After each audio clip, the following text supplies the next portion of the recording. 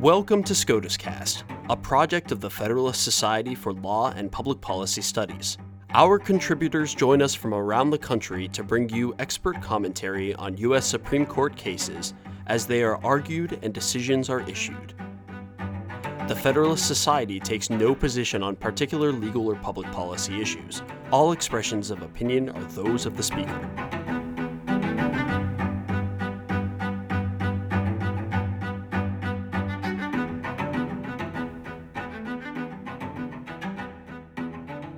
Hello and welcome to SCOTUScast. I'm your host, Justin Drower, on behalf of the Faculty Division of the Federalist Society. We're here today to discuss Students for Fair Admissions Incorporated, the President and Fellows of Harvard College, and Students for Fair Admissions Incorporated, the University of North Carolina, both of which were argued before the court on October 31st. It's my honor to introduce our panel, Professor Amanda Shanner and Devin Westhill, and our moderator, Kurt Levy. Professor Shanner is Assistant Professor of Legal Studies and Business Ethics at the Wharton School of the University of Pennsylvania. Devin Westhill is President and General Counsel of the Center for Equal Opportunity, and Kurt Levy is President of the Committee for Justice. And now, I'll hand things over to our panel.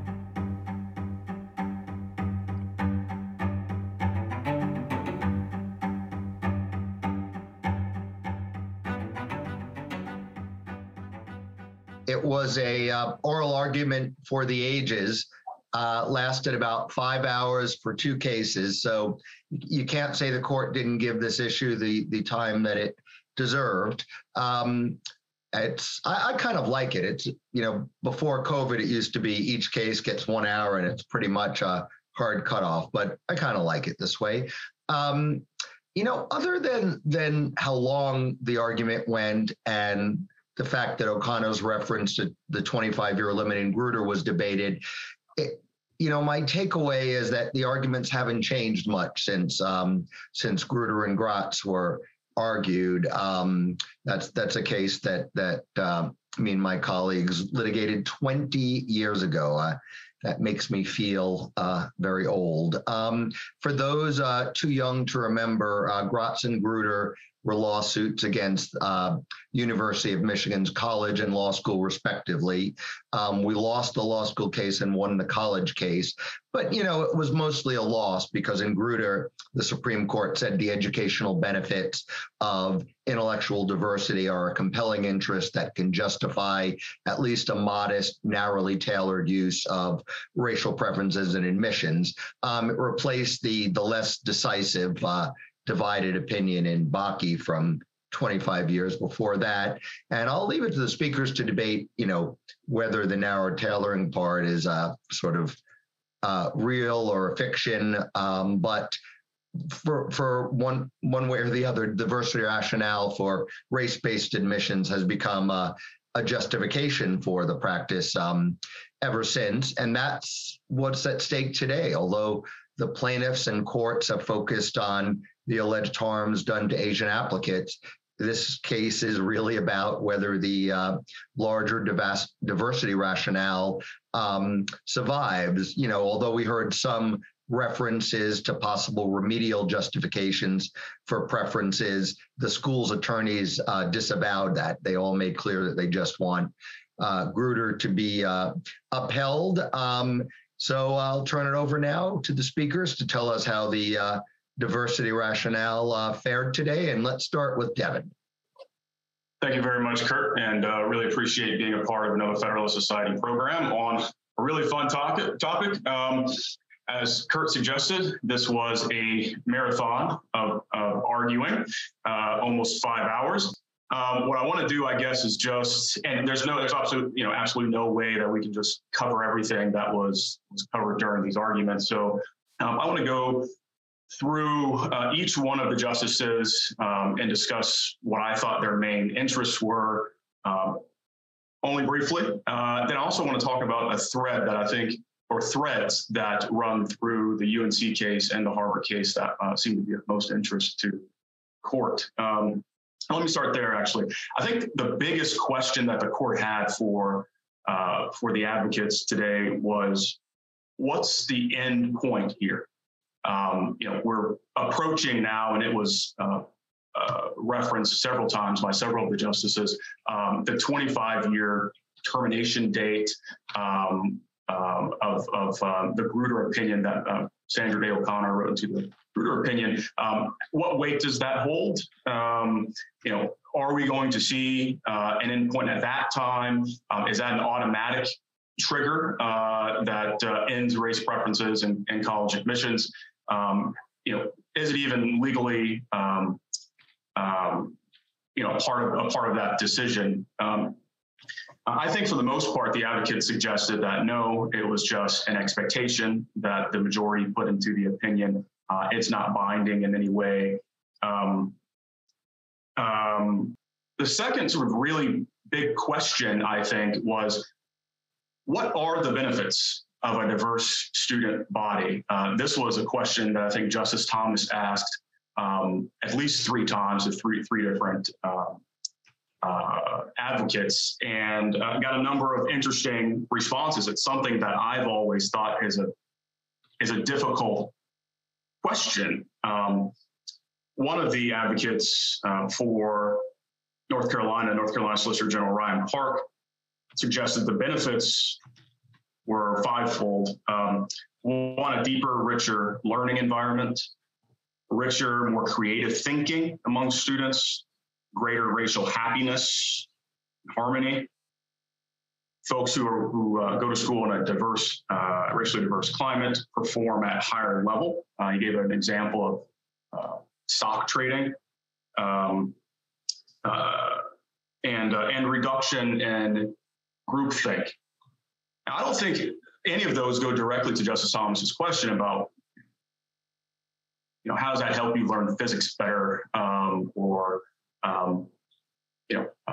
differential equations and the like. But those are sort of elements that would go to an enriched learning environment, which I thought were fairly good answers. Justice Thomas asked the question of Mr. Hinojosa as well. He suggested that there are 3 things that benefit students academically by diversity. One was fostering innovation that broadens the perspectives of the students, and that it reduces stereotypes. I certainly don't know about that last point, right? One of the arguments on the other side of the race preference question is that it may reinforce some ugly stereotypes about Black and brown people if they're given massive preferences to go to an institution that they're not academically qualified for. So I don't know exactly where that, I don't believe Mr. Hinojosa gave a citation or reference to where he got that suggestion from. But again, I don't think terrible answers to the question that Justice Thomas asked on several occasions. There were also suggestions that, from the justices themselves, that there are benefits to diversity for a number of different reasons, not least of which that on college campuses, these individuals are going to be leaders in our country. And, if we can make sure that these campuses are diverse, we'll know that our leadership cadre in the future will have diversity as well. That's good for a lot of different reasons. And this gave a sense that some of the justices, Justice Sotomayor, Justice Kagan, who suggested this, it suggested to me that they would be willing not only to preserve the current Grutter diversity rationale for higher education, but potentially even expand it to other areas, which I thought was a little curious. There's also a lot of talk about race preferences or race consciousness being a small factor among many in admissions decisions. And so why should we really care too much? But it created a strange tension when, on the other hand, or the other side of the coin, the suggestion is that, well, if we get rid of it, then the sky is going to fall. It was a bizarre and kind of interesting tension throughout both the UNC and the Harvard argument. And then we heard, and actually I don't think we heard it all from Justice Jackson on this point, but although we did in Merrill oral argument about what originalism leads to in terms of the 14th Amendment. There was some talk about Title VI as well in the context of originalism. I think at the end of the day, so we got to a point going back and forth on this originalism thought that the history is mixed here. Largely, the laws that Congress was passing at the time, the 14th Amendment was ratified, that may have been race conscious or seemed race conscious, made more sense then, and they were really remedial. Freedmen's Bureau, for example, was referred to, and the suggestion was made that that was remedial, and it made no racial distinctions, which is what history bears out. In fact, there were white quote unquote refugees from the South who benefited from provisions within the Freedmen's Bureau. I want to make sure I'm right about this particular point. It was Patrick Strawbridge who was arguing for SFFA in the UNC case, and he suggested that the best originalist case for the 14th Amendment being colorblind, or for the principle that we cannot make distinctions based on race in any context is the U.S. brief, re-argument brief in Brown. So I want to make sure that I mentioned that. Now, really quickly, I think generally the Chief Justice, who a lot of people that I've talked with were concerned might waver a little bit on this particular difficult issue based on his institutional instincts, notwithstanding what he's written in the past on racial distinctions, was quite active. He seemed very friendly to the petitioners, advocates in this today, and he functioned quite frequently as a traffic cop when things were getting a little feisty or heated, and interrupted his colleagues 2 or 3 times. At one point, asking Justice Sotomayor to allow one of the advocates to actually answer the questions she asked. Very, very interesting. And also incredibly interesting was a comment that he made in the UNC argument, which was Asians are discriminated against. He said Asians are discriminated against in higher education, which I thought was quite a definitive statement.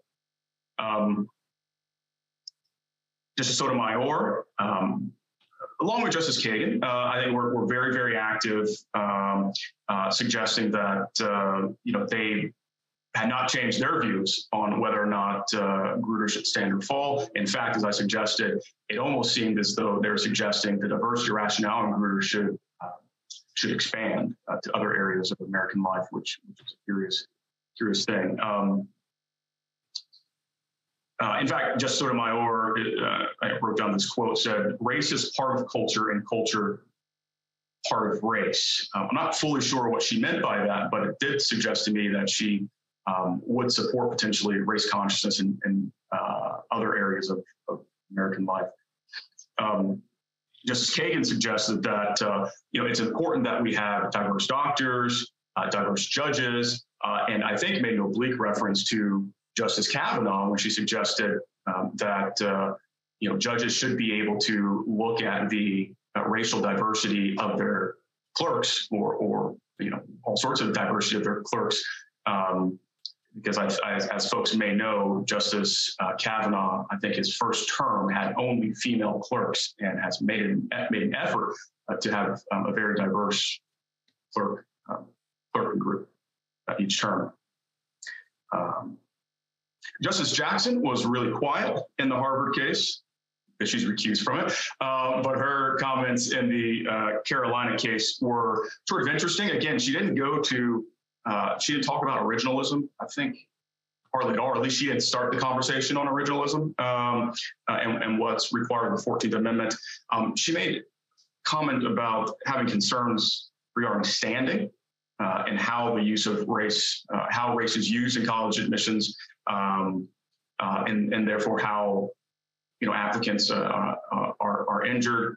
And another interesting point, which no other justices seem to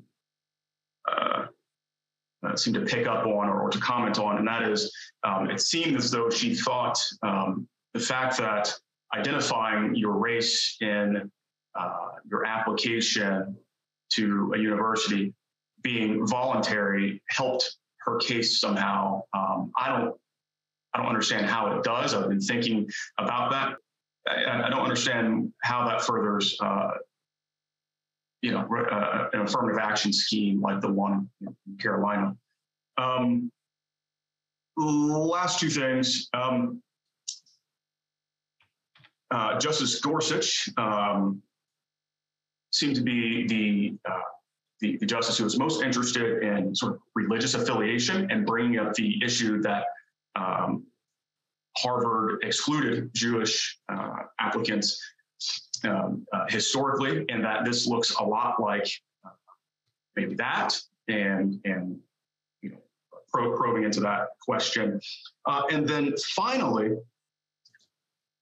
I think the biggest moment in the 5 hours of oral argument, and hopefully, Amanda, you didn't lose your connection during this, but if you did, here you go. Seth Waxman, a very, very accomplished lawyer, gave away the case in Harvard, I think, when he was being pressed pretty hard. And quite frankly, I think his entire argument was he struggled the entire time. Seth Waxman gave away the bag when Chief Justice Roberts was pushing him pretty hard, and Mr. Waxman replied to a question asking whether or not, basically, if there is a tie academically between two different candidates, whether or not race has been and can be a determinative factor in breaking that tie. He said, quote, "Race can be a determinative factor." That's didn't expect that one. In the Carolina case, the North Carolina SG got the same question and avoided it, but Mr. Waxman said it can be a determinative factor. And just as he went on, being a very accomplished oboe player might be a determinative factor as well in a tie academically. And the Chief Justice raised his voice in replying to that, the suggestion that those things are similar by saying, "We did not fight a civil war over oboes."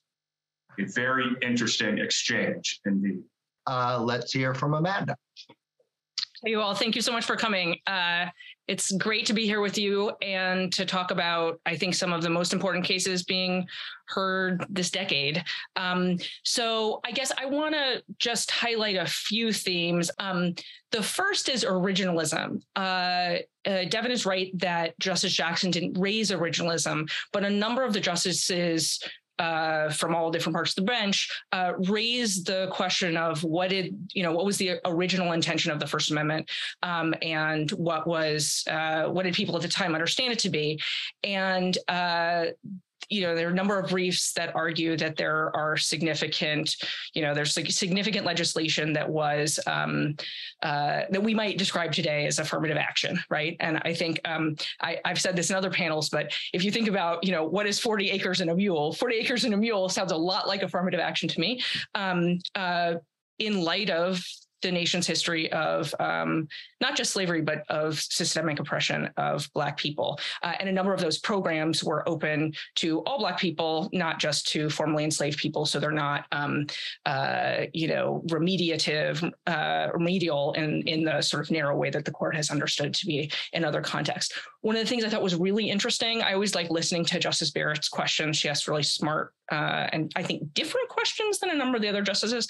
But she said from the bench that that is the case, that the history shows that at the time of the 14th Amendment was not understood to be colorblind. I thought that was really interesting. And then she asked a smart question about what does that mean, right? Does that mean you're not supposed to have strict scrutiny, or does it, how should we understand the history to matter? And I guess, and then Justice Jackson's point on this, she was the original one who had, raised this sort of question of originalism in the 14th Amendment in the Merrill case about voting rights. She said, it's, we can agree that the history certainly isn't just colorblind. And if that's the case, right, is there enough history to overcome stare decisis? I thought that was an interesting way to think about it. I guess the most important thing I'll say of the things is I'm really interested to see how whatever majority we see talks about history, right? Because history and tradition were so critical in Dobbs. And I think insofar as the court is, a number of the justices think of themselves as originalists, I think there's some hard questions here. Or I guess I'll say, my read of the history is, like I said, it was very clear around the 14th Amendment that the goal of the 14th Amendment was to make sure that there was a racial equality. And that meant that there's something different between Jim Crow laws or black codes on the one hand, and things like, what the Freedmen's Bureau was doing, which was trying to ensure forms of racial equality. Okay, so I think the originalism point will be really interesting to see. And I am not sure how different members of the court are going to come out on that question, or if they're going to decide to dodge it altogether, which they might do. One other argument that I found really interesting was Justice Jackson had a hypo in which she said, okay, what if you have a student who's from 5 generations in North Carolina, and it's a white student, and they say, my family's been here from before slavery, 5 generations have gone to UNC, and I really honor my family to be able to go to UNC. And another student says, my family's been in North Carolina since before the Civil War. My family was enslaved. They've not had the opportunities to go. People in my family have not had the opportunities to go to UNC. And it would really honor my family and my history in North Carolina to do that. And she flipped the argument on its head, and she said, under the petitioner's argument, the first guy, the white guy, can have his history give him a bump, whereas the second guy cannot, because it would be understood to be a plus factor on the basis of race, including, the petitioner said, any kind of basis of your family and slavery is considered such a proxy for race that it couldn't be a plus factor in any kind of university consideration. I thought that was really interesting, an interesting argument, and one that, again, we'll see whether or not the court deals with it.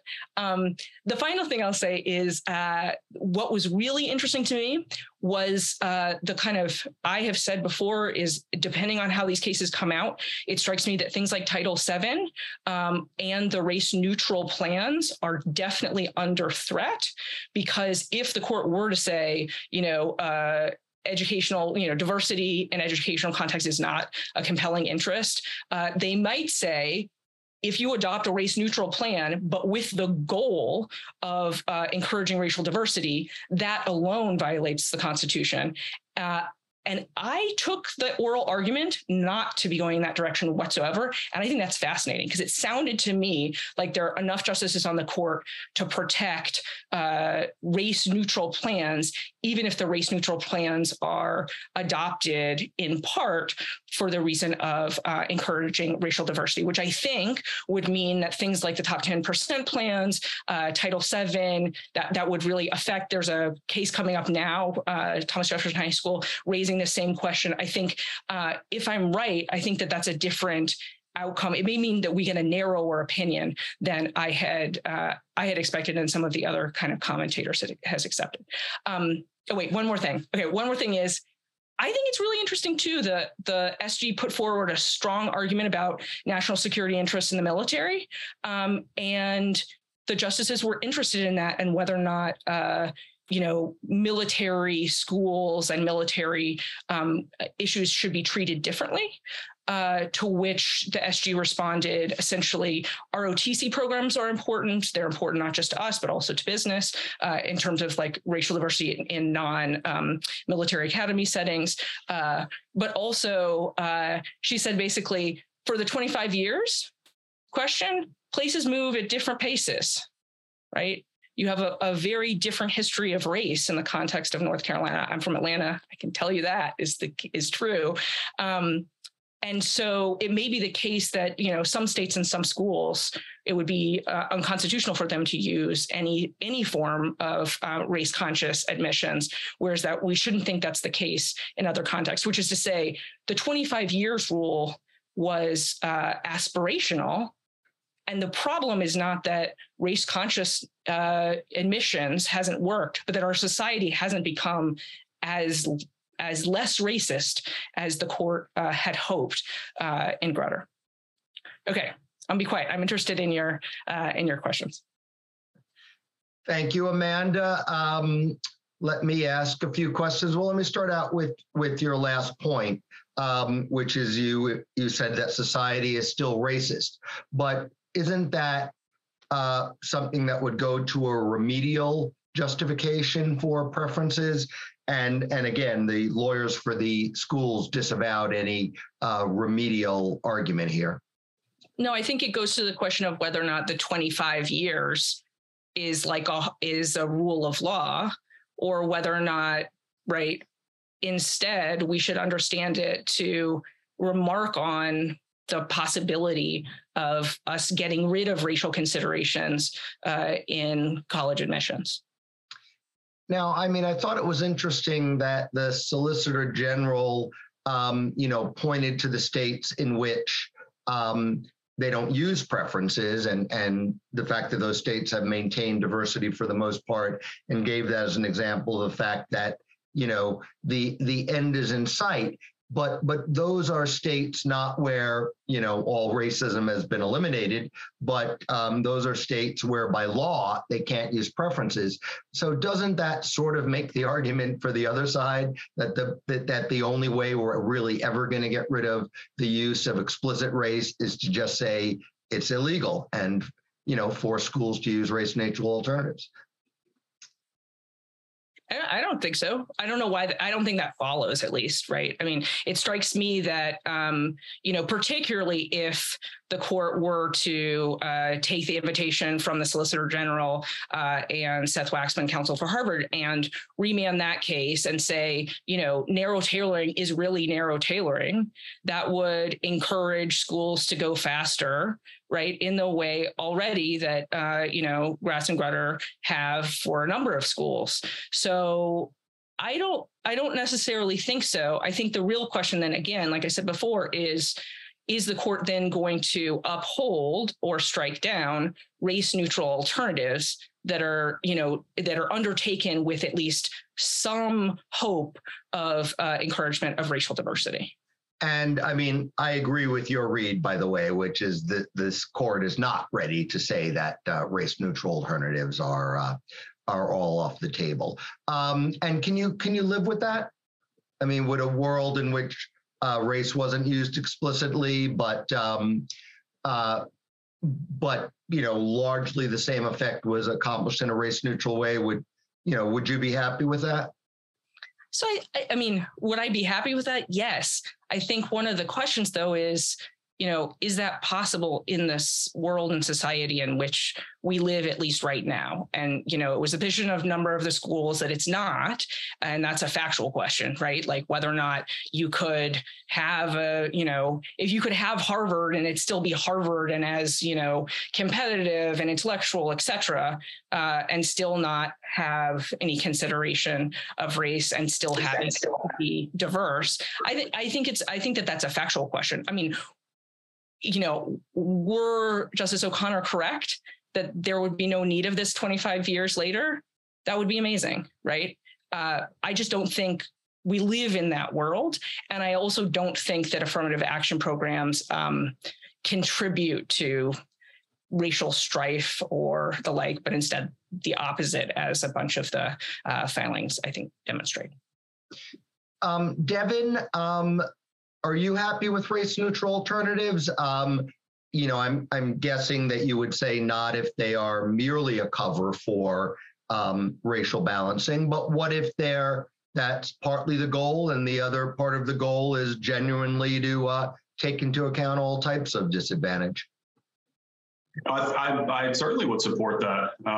In fact, I think it's perfectly permissible, and I do think that, and hope that we'll move closer to what was discussed at oral argument as well, and it's been debated quite a lot, and whether or not there are, race-neutral alternatives like considering factors such as socioeconomic status. Now, I still have concerns, very strong concerns about mismatch, putting students into an environment that they're not prepared for, based on academically prepared for, based on a factor outside of how they've tested and courses they've taken at the high school level, how they've done academically, and the effects, I think, that are negative that flow from that. But small bump here or there because a student is from a lower SES bracket to help diversify the campus. A campus such as Harvard, which was, as stated in oral argument, not very diverse at all when it comes to those sorts of factors. I think the statistic was something like 70 or 80% of Harvard students come from wealthy families. Very few come from poor families. I'm not concerned about that. I am concerned when those preferences become very, very large and lead to that mismatch. Let me ask this to both of you. I would say there were two justices, both Jackson, Sotomayor, who, one got the sense are certainly not ready to give up on the explicit use of race. Where do you think Kagan stands, and what do you think we can draw from the fact that she did seem very interested in race-neutral alternatives? Either of you.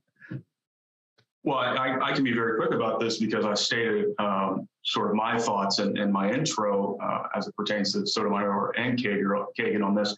I thought both Justice Sotomayor and Kagan were sympathetic to an idea that race should be taken into account in many other aspects of American life. So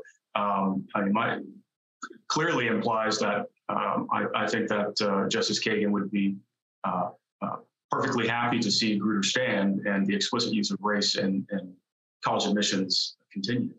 Or, all right, let me rephrase the question, perhaps for Amanda. Who knows what Kagan wants in her heart, but the fact that she did talk about race-neutral alternatives, does that indicate to you, Amanda, that she may realize that the votes are just not there to save the explicit use of race? Yeah, I mean, she's real savvy, right? She's a super smart human. I think that, I agree with Devin that she thinks that Grutter is correct. I think she's also concerned about stare decisis and legitimacy of the courts. If you see a bunch of her recent public statements, sort of this question of like, how far is the new court going to go? How far, how fast? Overruling all of affirmative action after doing away with abortion.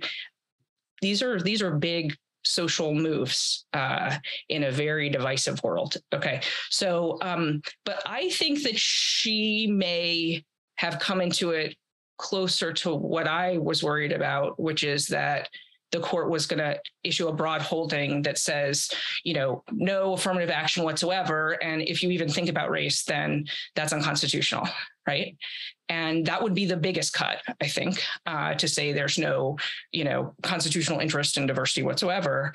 I think that maybe what we saw today also has to do with her, talking through with people and maybe trying to move people to a more moderate position. I don't know, but that would be my guess. Yeah. And follow up to that now, thank you for rephrasing the question also, Kurt. But I got the sense that Justice Kagan was much more inclined to be the persuader on the left side of the court, as opposed to Justice Sotomayor, who I got the sense was talking more to the American public, it seemed like, than to her colleagues. She was very strong in her positions, wasn't as interested in race-neutral alternatives, or at least discussing them to the length that Justice Kagan was, and just struck me as though she,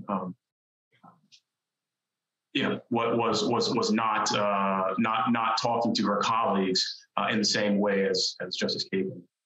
I will say one of the more, to talk about Justice Sotomayor, one of the more striking parts of the argument to me actually came in a colloquy with her, in which she was asking about, so let me back up and say, the petitioner's counsel argued that, for example, if there was a plus factor or any type of additional, consideration given to a person who wrote an essay about how they come from a family of formerly enslaved people, that would be impermissible because it would be a close proxy for race and therefore unconstitutional.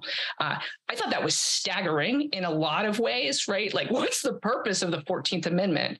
Okay.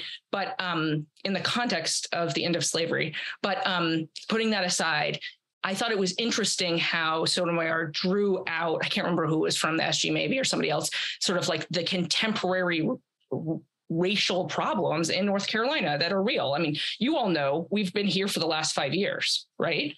Think about, the March on Charlottesville and all this sort of stuff. It's hard to not admit that there are significant racial issues, particularly in the part of the world that I come from. And I thought that she did a good job of drawing out those contemporary harms and connecting them with the history, with North Carolina's institutional history of, for example, opening UNC to educate the children of slave owners. Again, though, I let me ask Amanda, doesn't that get into the remedial interest, though, and perhaps even not just the remedial interest that the school might have, but isn't it more a societal discrimination type argument, which... So I don't think so. And I think, I think that that's a legitimate constitutional interest myself. Okay. But I think that the issue goes to this background. What is society? Right? It goes to, when can we end consideration of race in, university admissions, because those people will become leaders in our democracy, in which we need to feel that our leaders are representative of the public at large, right? I thought that the SG made a very powerful argument about that in terms of military leaders, and the business community has filed a terrific brief about, signed by every major company, not just the ones that you would expect, to say, this is really important to business.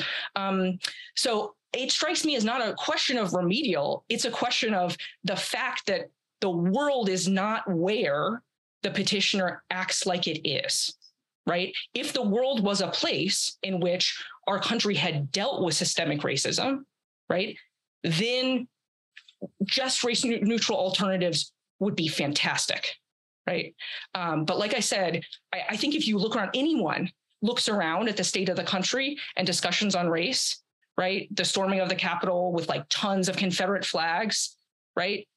It's not a place that that I think resembles in any way the world that the petitioner seems to think it does. And, some of the conservative justices had, questions. I don't disagree with you that the world isn't perhaps what O'Connor had hoped it would be, but they were concerned, what if we don't reach that point of an ideal society? Does that mean these preferences will go on forever? And I was a little bit surprised, because at least the counsel for the other side pretty much all seemed to agree that if it went on forever, that would have major constitutional problems. So let me ask you about that, but let me also ask Devin, do you have any faith that we can continue this for, another 25 years without it going on for, basically for infinity? I'll answer first, and I'll say I have no confidence at all. I think it was pretty clear when pressed time and time again.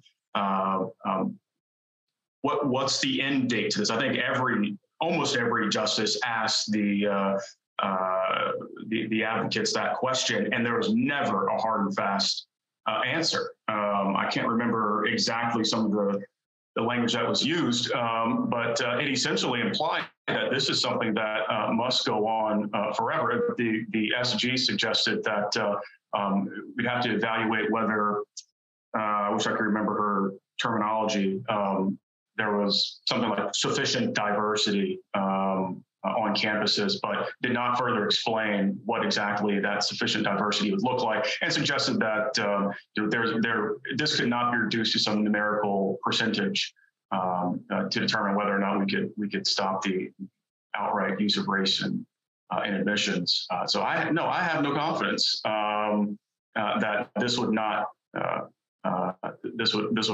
endure indefinitely.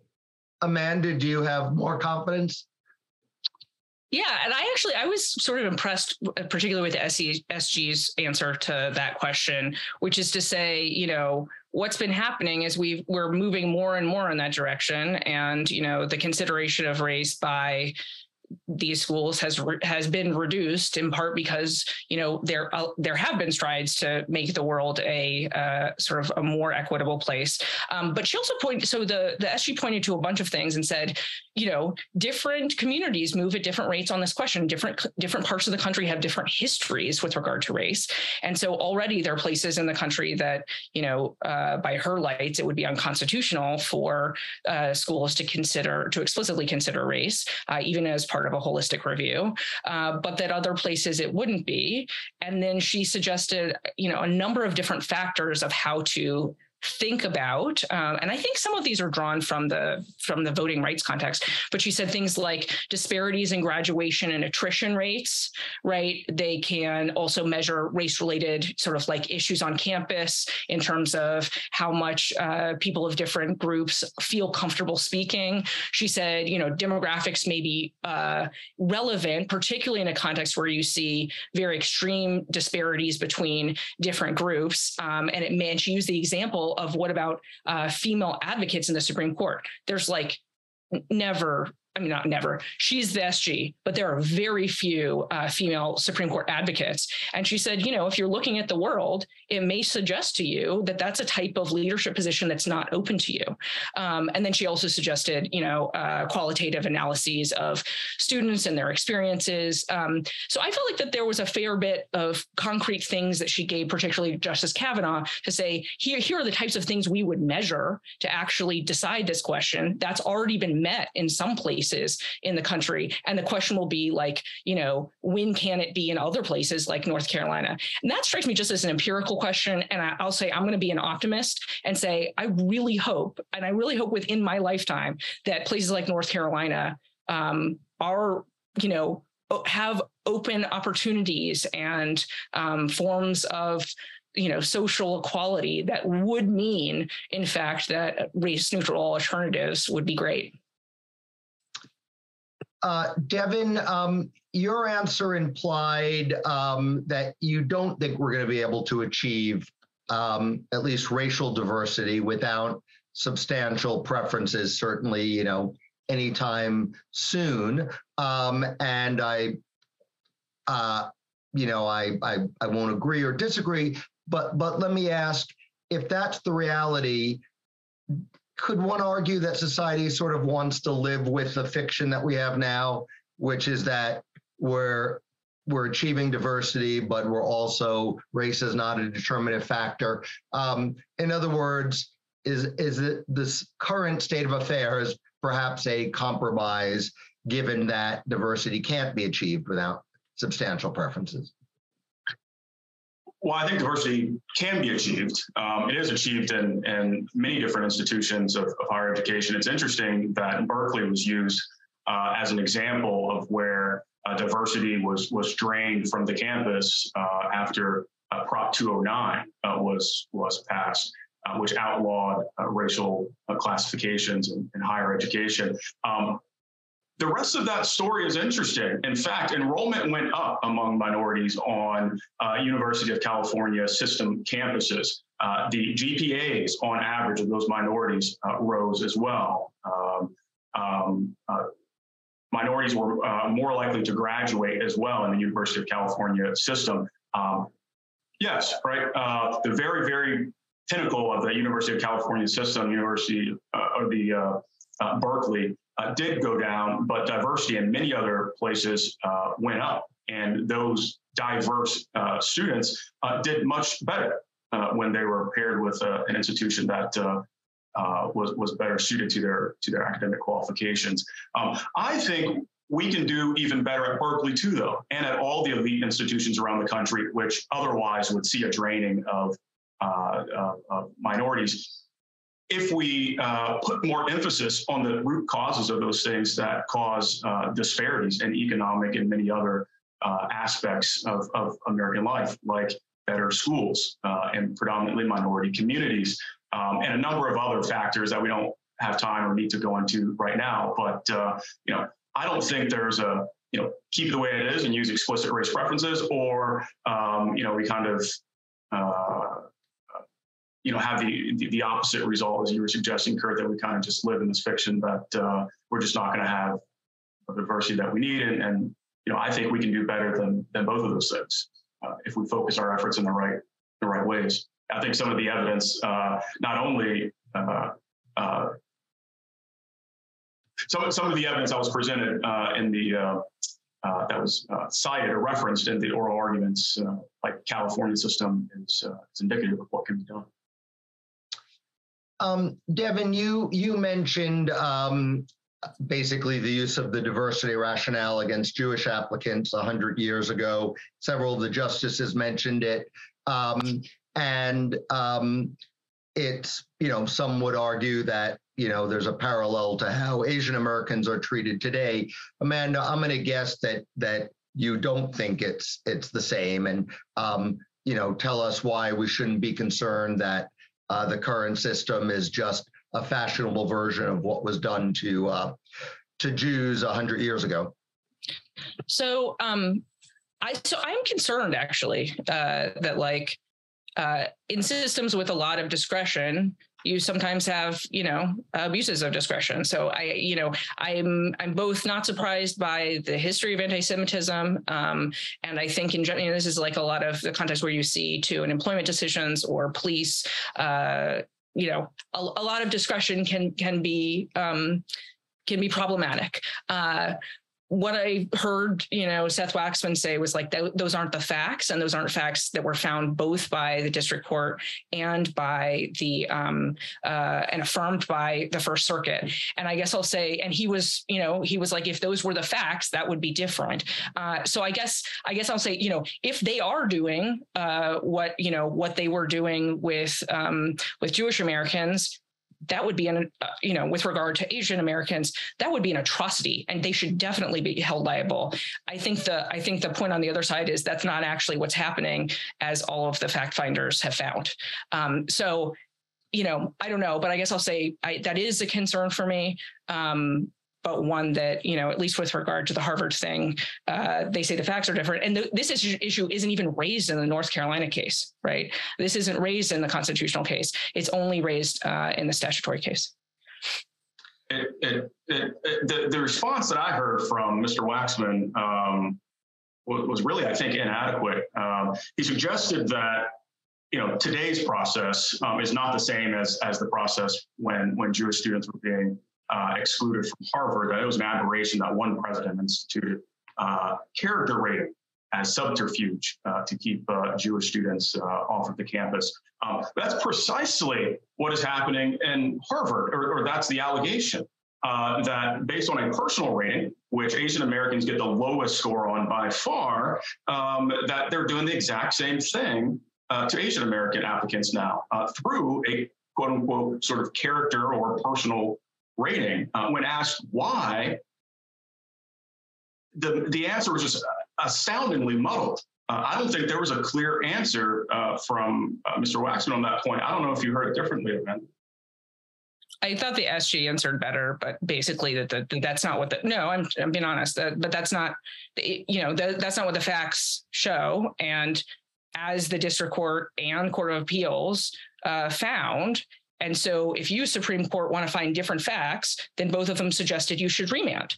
And that sounds right to me if the question is a factual question. Justice Gorsuch suggested that the Solicitor General's argument undermines Bostock. Do the panelists share that view? I thought what Gorsuch was saying was just that one of the counsel were trying to say that Title VI does not define discrimination clearly, whereas Title VII doesn't. But was there more to that point than I realized? I asked that to both of you. I don't think so. I think it just showed. Oh, sorry. You can go. No, I think I agree with Kurt here. Although I would go one step further and say, although I think the Solicitor General is exceedingly sharp, which was very, very good in argument today, I think a disingenuous answer came out here, which was essentially Title VI discrimination in Title VI is ambiguous, whereas it's not in Title VII. I think that really is just, it's the exact same word. I think that was a way of saying, look, we support race preferences. That's what we're here to do. But we also support SOGI efforts as well. So we like what you did in Bostock. Don't disturb that. Gotcha. And I guess I should have said, for anyone in the audience who doesn't know, Bostock was the case that found that sexual orientation and gender identity were covered by Title VII. All right, here's a tough question for you. Wait, can I just say quickly? Sure.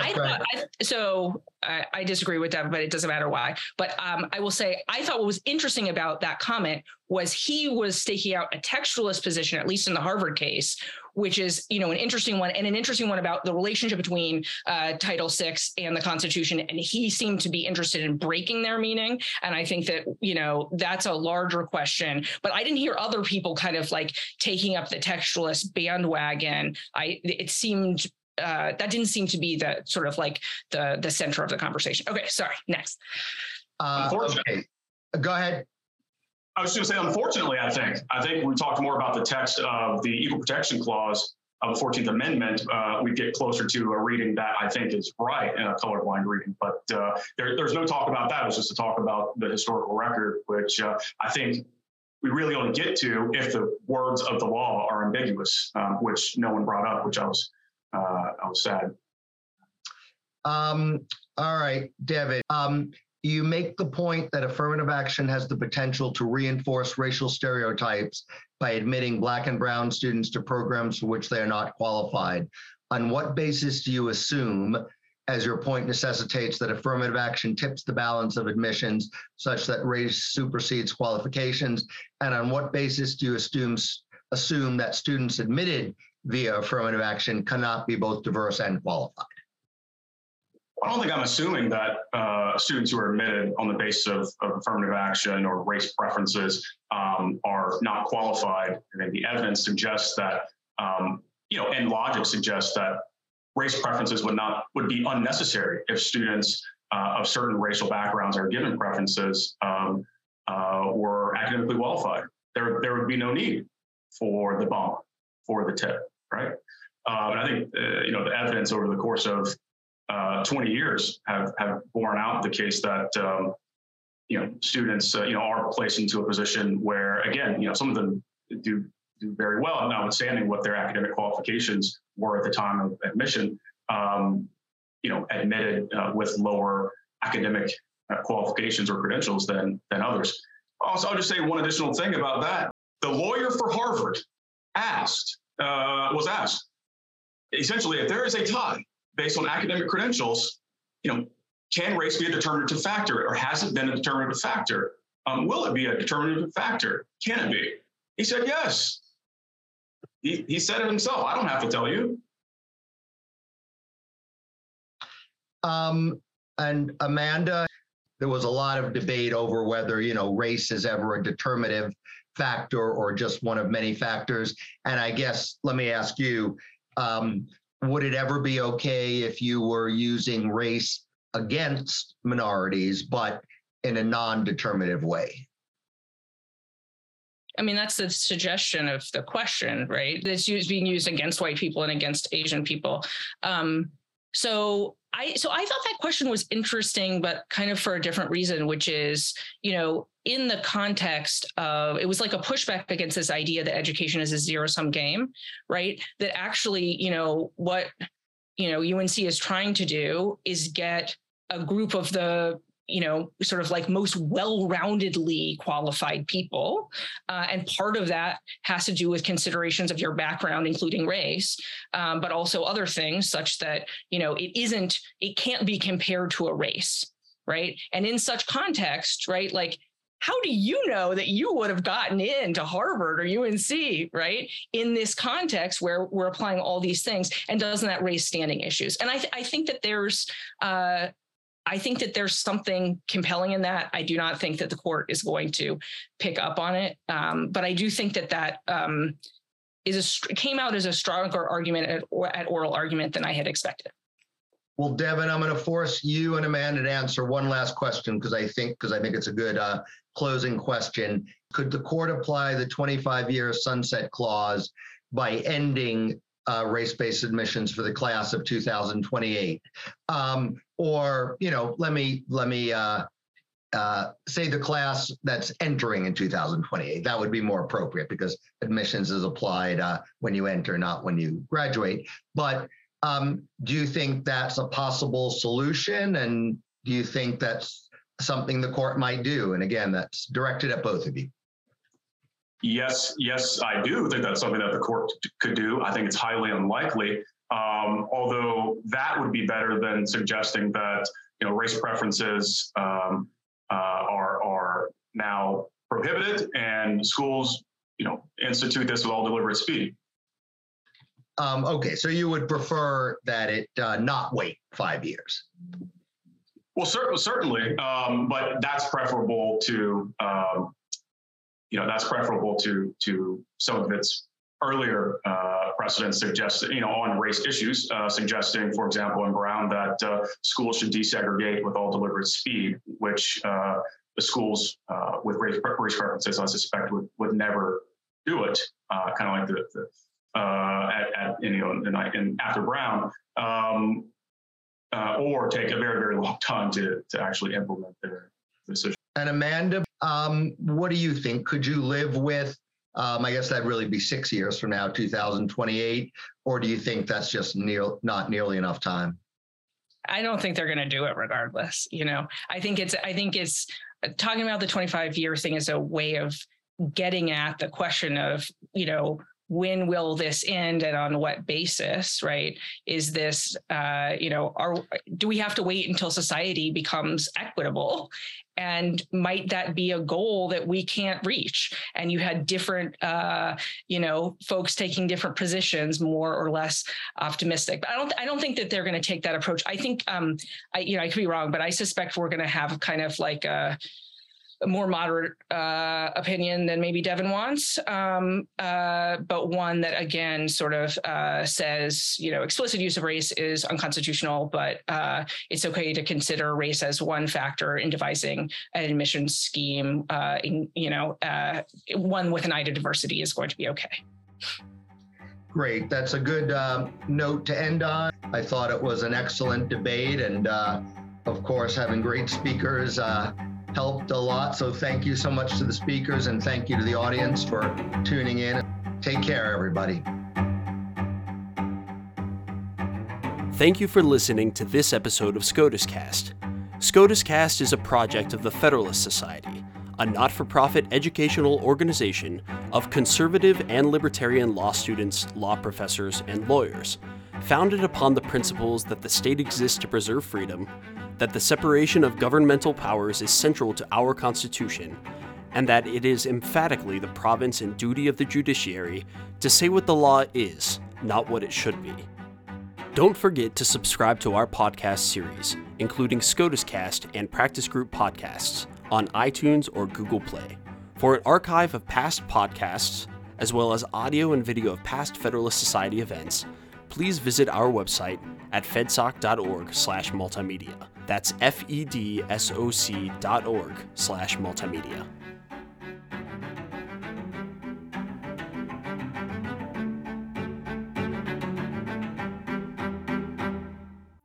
This has been a FedSoc audio production.